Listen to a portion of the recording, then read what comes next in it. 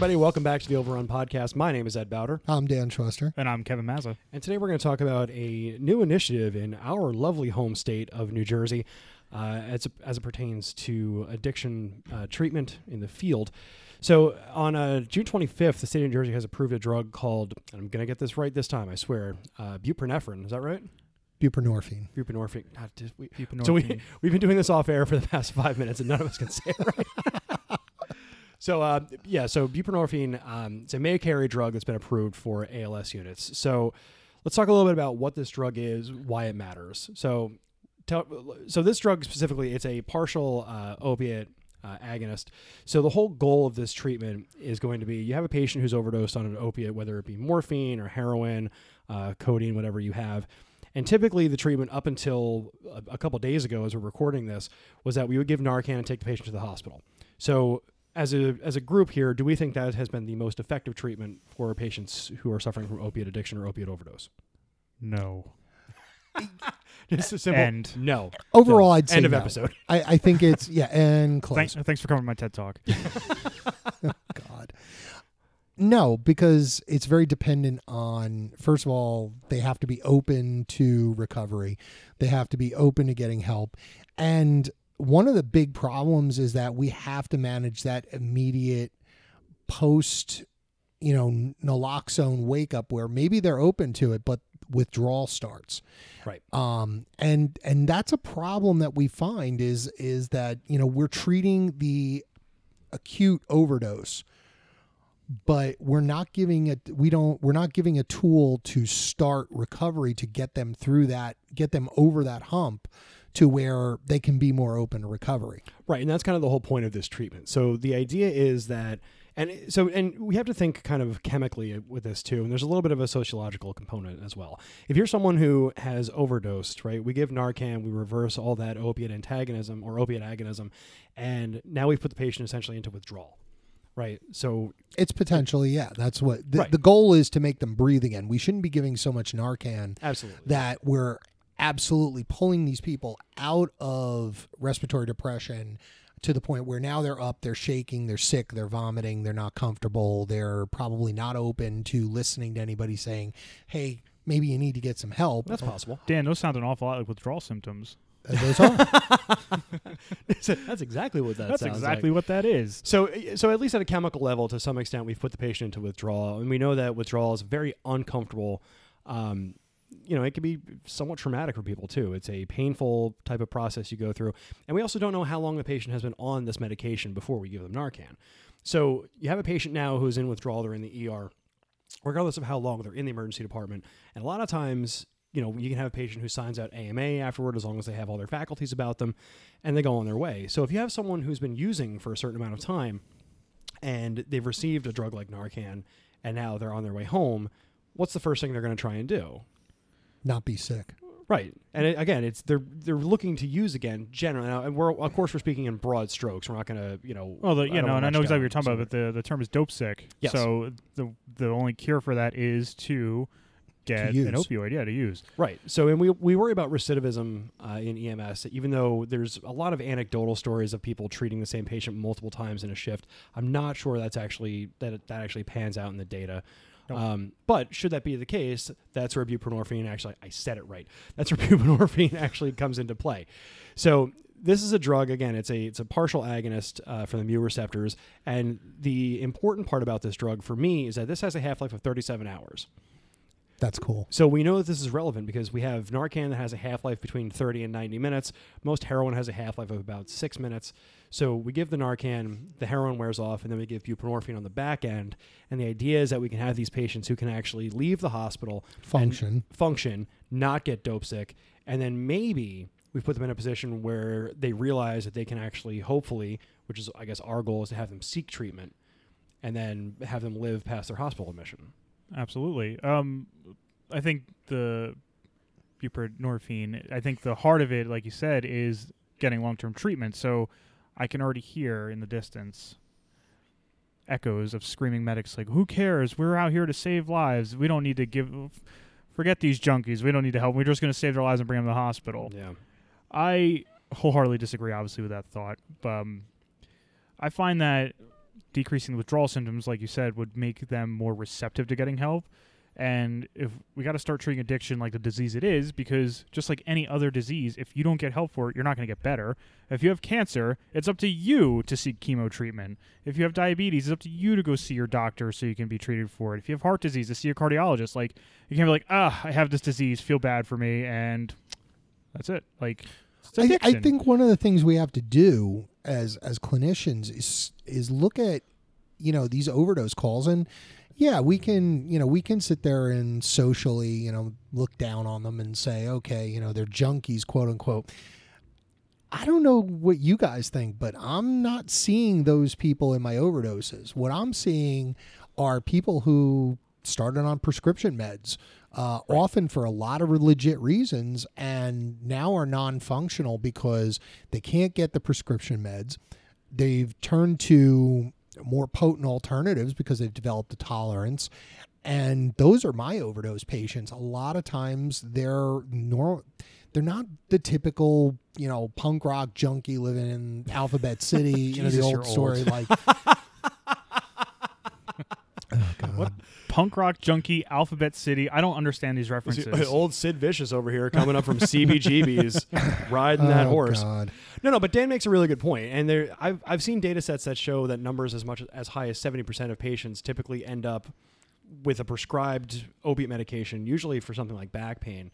And for a lot of people, it becomes a simple economic decision. So if you're someone who suffers from chronic back pain and you're prescribed an opiate for that pain, there's a fair to good chance that you're going to be on disability, which is going to put you on a fixed income.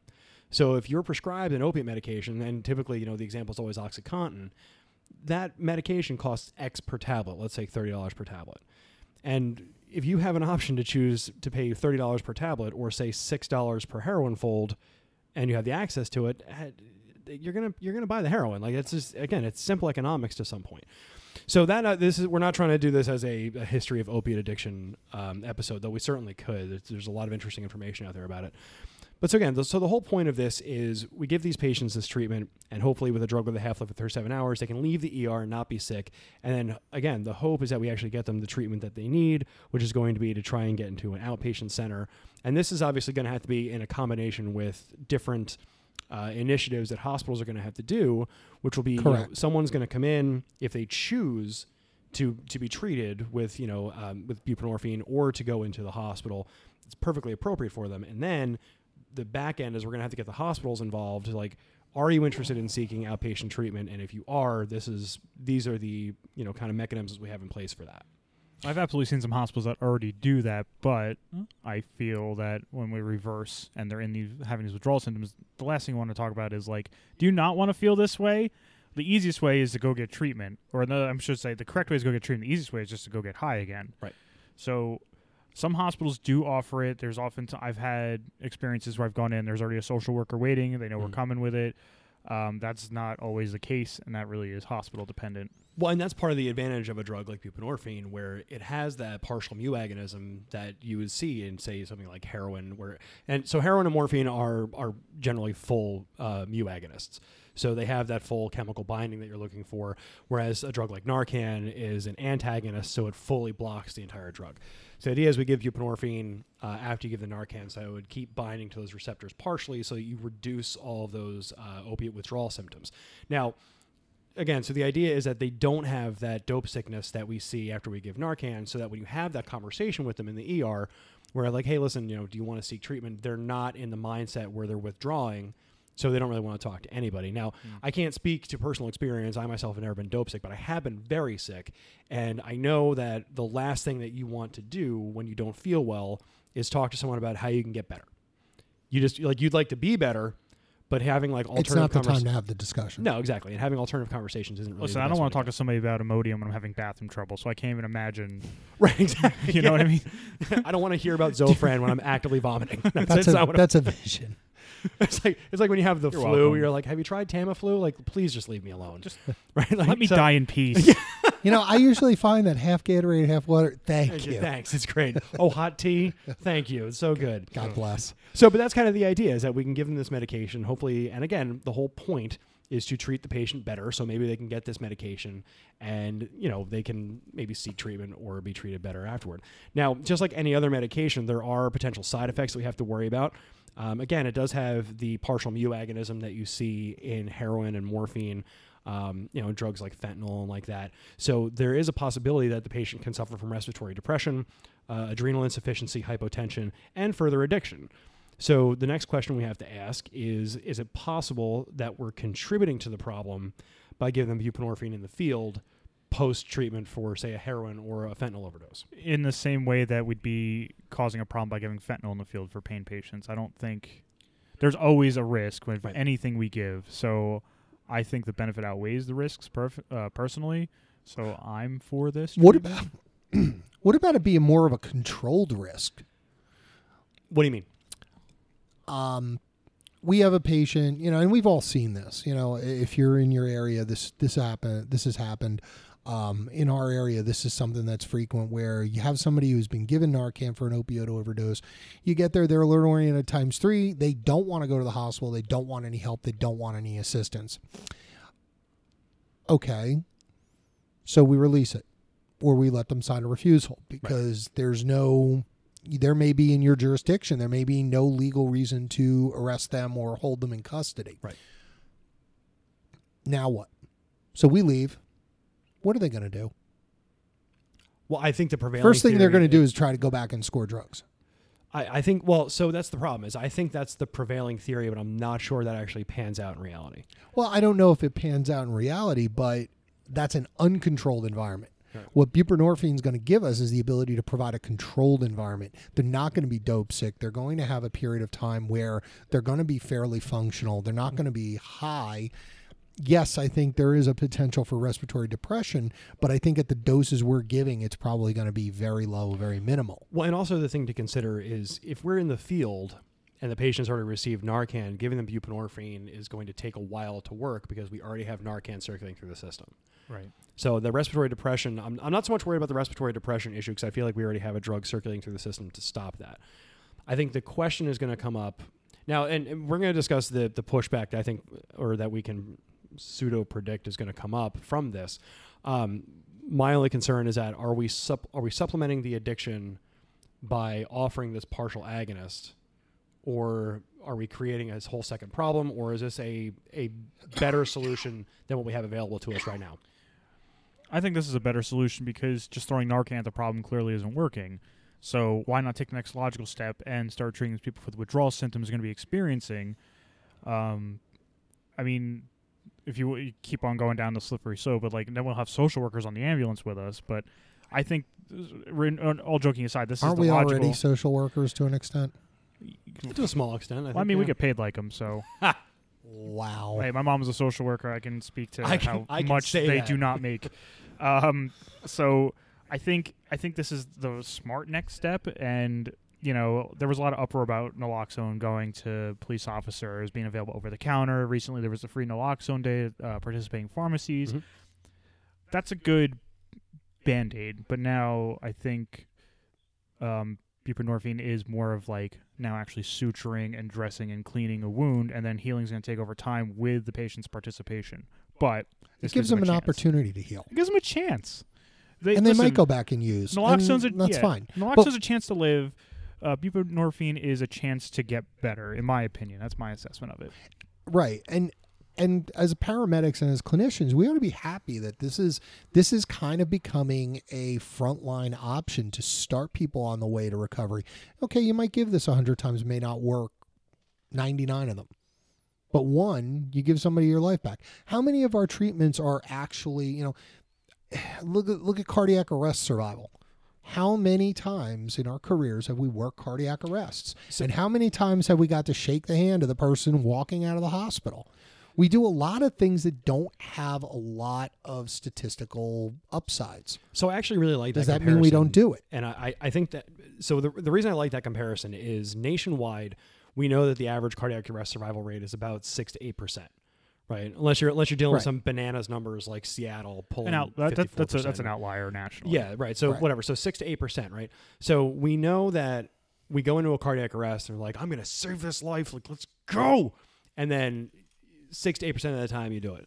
When you get into an opiate overdose, like where we're actually saving a life, I wonder, what's our actual success rate with that? Because it's got to be and I don't have the data in front of me, but it has to be in the 80s and 90s. I want to stop you right there. I'll let you finish. Okay. But I don't think naloxone is saving a life so much as stopping a death. Buprenorphine might be saving a life. Okay. All right. All right. So semantical. Yes, I see what you're saying. We need a hot take, and there it is. I'm speaking. Put it on a shirt. I'm speaking absolutely in the acute phase. That was pretty good.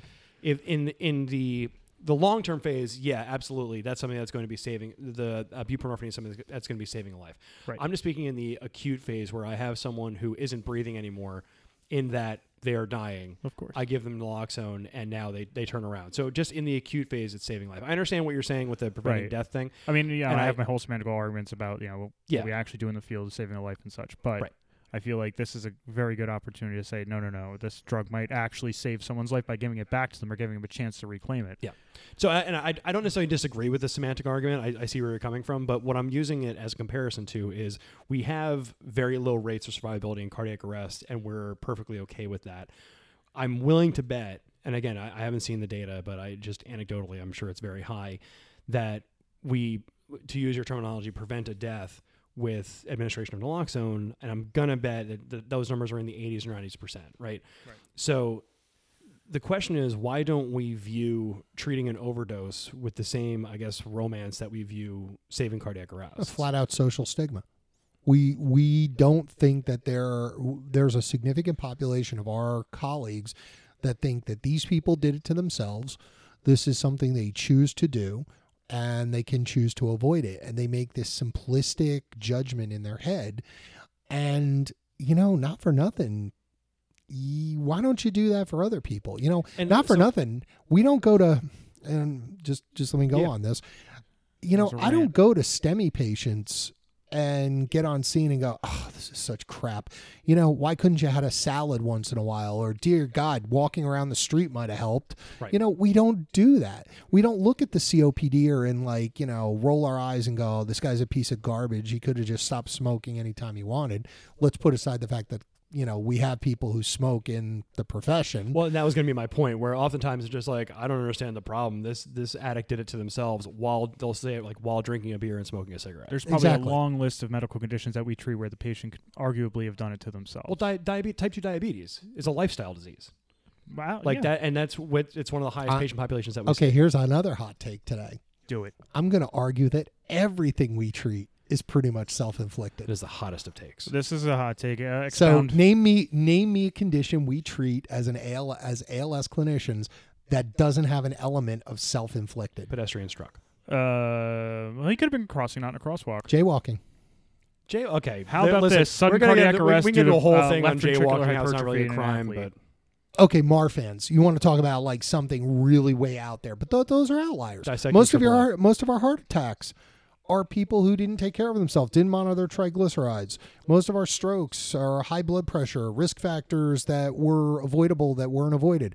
COPD, cigarette smoking.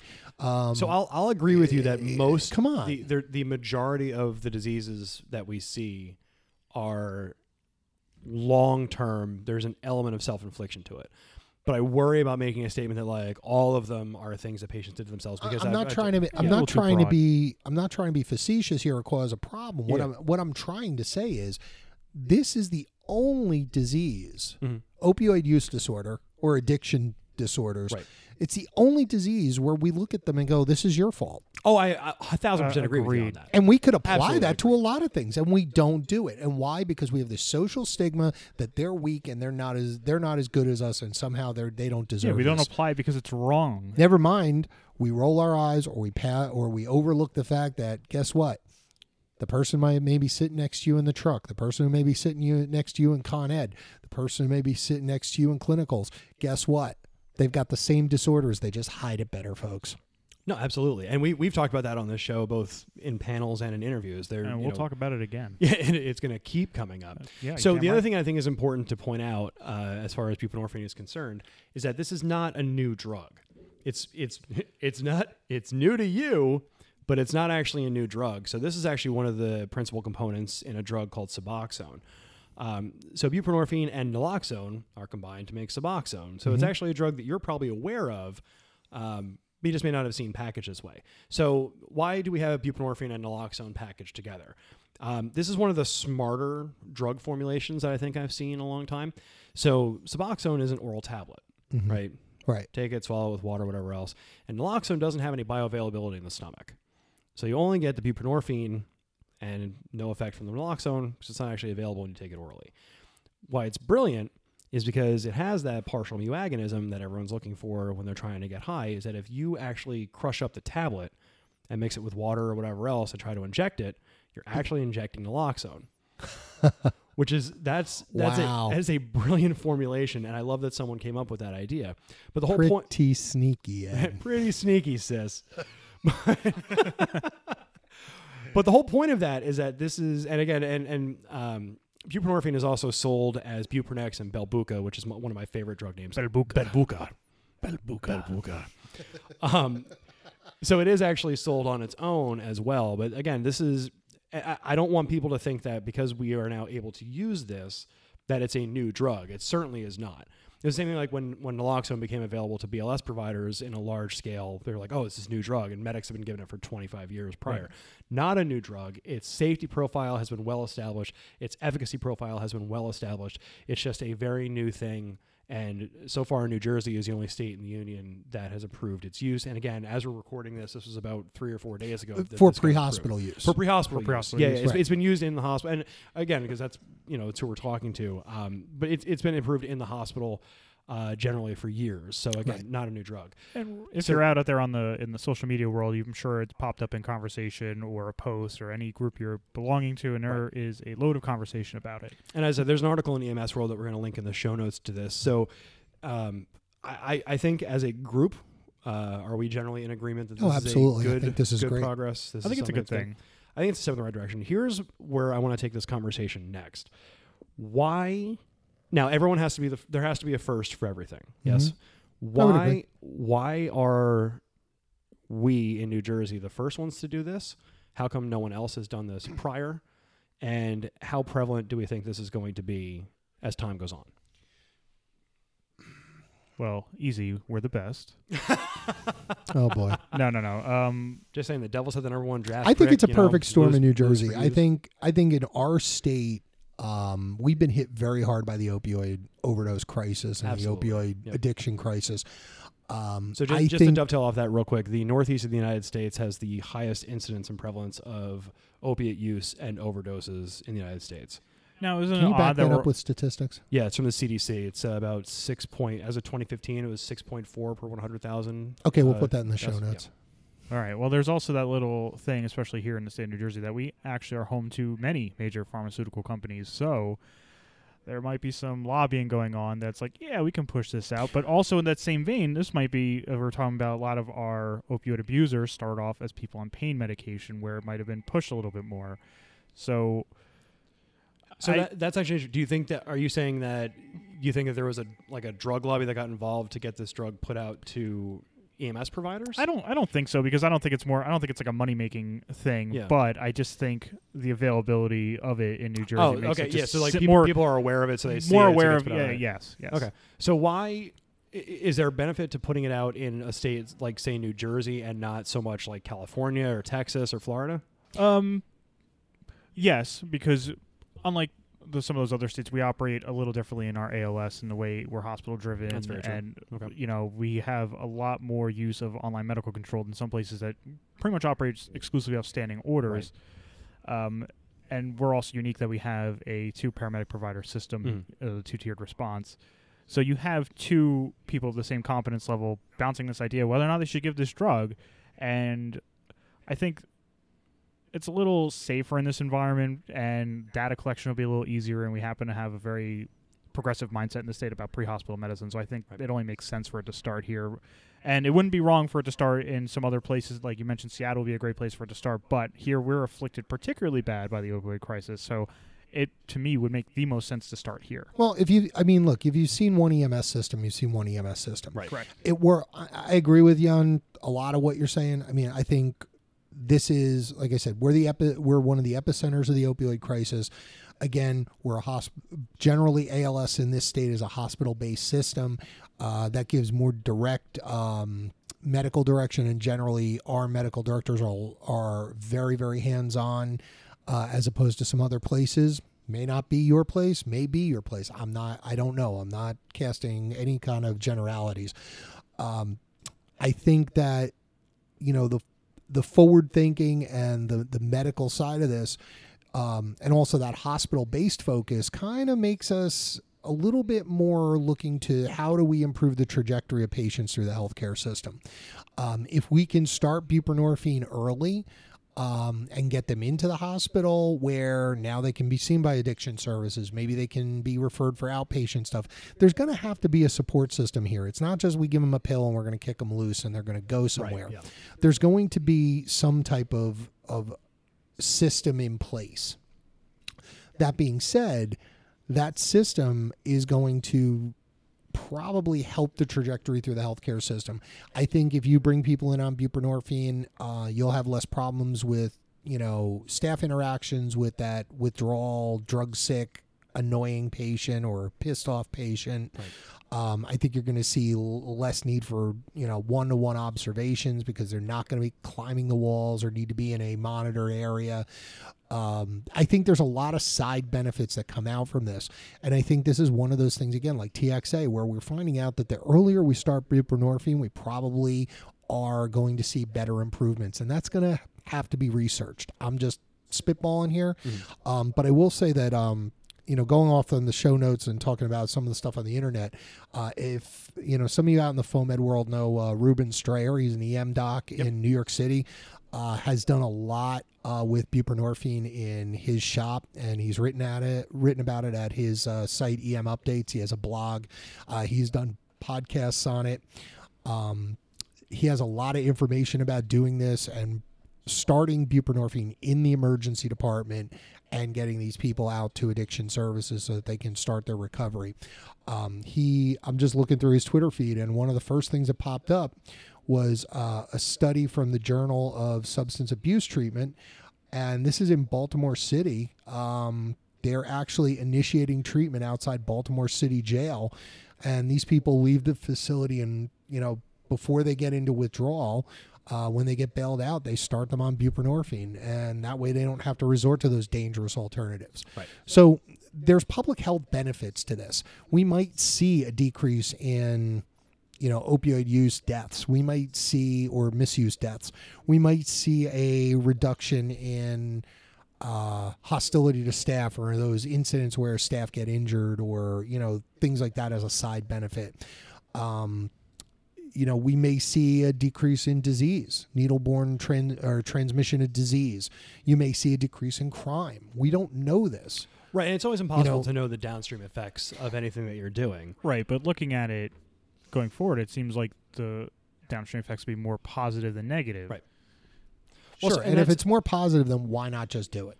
Right, and so the next thing is, this is a treatment that we're giving pre-hospitally that's going to have long-term downstream effects. And I think one of the pushbacks that tends to occur when we initiate those kind of treatments is it our job to give long-term medications in the field? Now, the first comparison I'll make is if you're giving a steroid like Ciamedrol for a COPD patient. I'm glad you went there. Like you've been doing that already. Now, again, I think that this treatment is going to end up being a microcosm of what EMS will become long-term, where instead of just acute treatments, we're starting longer-term treatments in the field too. So, and the reason I bring that up is that anytime there's a new medication or new treatment, there's always pushback to, we never did this before, it's not going to work for X amount of hours, blah, blah, blah. And I'm my response has always been like, we already do this for other illnesses. And as we were talking about earlier, like if we're already treating other illnesses, we might as well treat this as an illness and do what we can to fix people, if we have that available to us. Absolutely. So I think that there's a lot that can be done with this. Obviously, as far as opioid treatment is concerned, like we as EMS providers are never going to solve this problem, right? It's too multidisciplinary, it's too multifaceted. There's just too many variables going on with it. But I do think that this is a very good, important step in the right direction. And as I said, since this has been physicians have been prescribing Suboxone for such a long time, I'm surprised that it took so long for it to come to the field, for it to come pre-hospitally. And there's a wrinkle with prescribing buprenorphine. You have to have something called an X waiver, right, to allow you to prescribe it. Mm-hmm. Do you want to expand on that, or is there anything that you want to add to it? Because there's some ED docs that are literally like saying, well, I can't do that here. I have to get X waiver, and I'm not doing it, and it's a whole thing. I'm not as familiar with that as I probably should be, but my understanding generally of waivers is that you just have to be approved from your facility to actually prescribe the medication. I'm sure someone will correct me if I'm wrong, because there's a very good chance that I am wrong on that.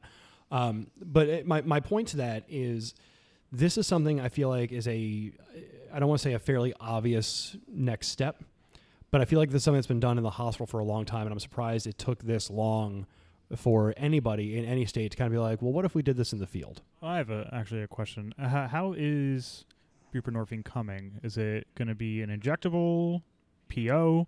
I feel like it's probably going to be an injectable. Okay. Because if it is it still going to have that 37-hour half-life? Yeah, because it's oral. The oral source. That's actually a good question. Because if we're not doing an injectable, if we're this doing is going to it, be oral. it's going to be oral tablet. So Yeah. All right. Because I'm saying if we're doing our job right, we're only reversing respiratory depression, where the patient is adequately breathing. We obviously can't give a PO medication to an unresponsive patient. Well, not with that attitude. Well, you don't know me, so.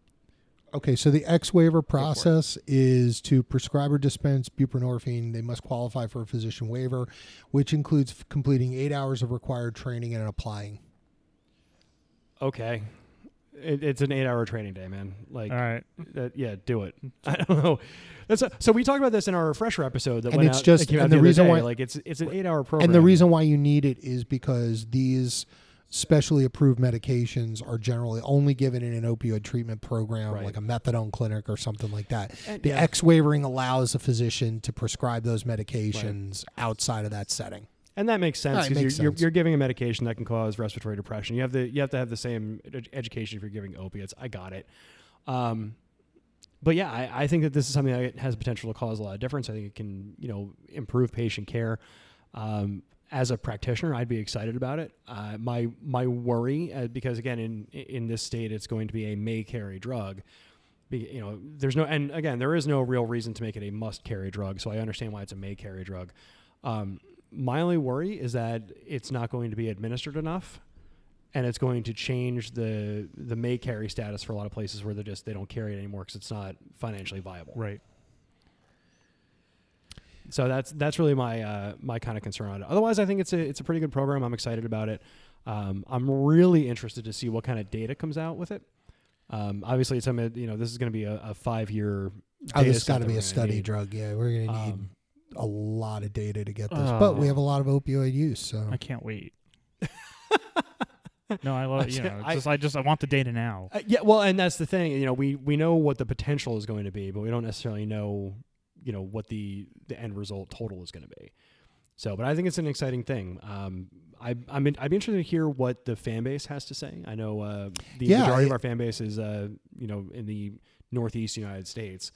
And I'm also interested to hear what people around the country have to say. I got to admit, I've been talking it up that, in our place, and I'm kind of surprised. There was people like, what are we doing this for? Like, what's this all about? Like, well, and that was kind of my point. There's going to be pushback. I think it's going to be a slow process. Well, and that was the thing. It's with any new drug, there's always going to be same thing when we were talking about TXA, when BLS got Narcan, and that's why I say I'm interested to see how many times it's administered and how effective it actually is, because this is something where the variable is going to be patients aren't getting it, not because they aren't eligible for it, but because the provider decided that there wasn't enough time to give it.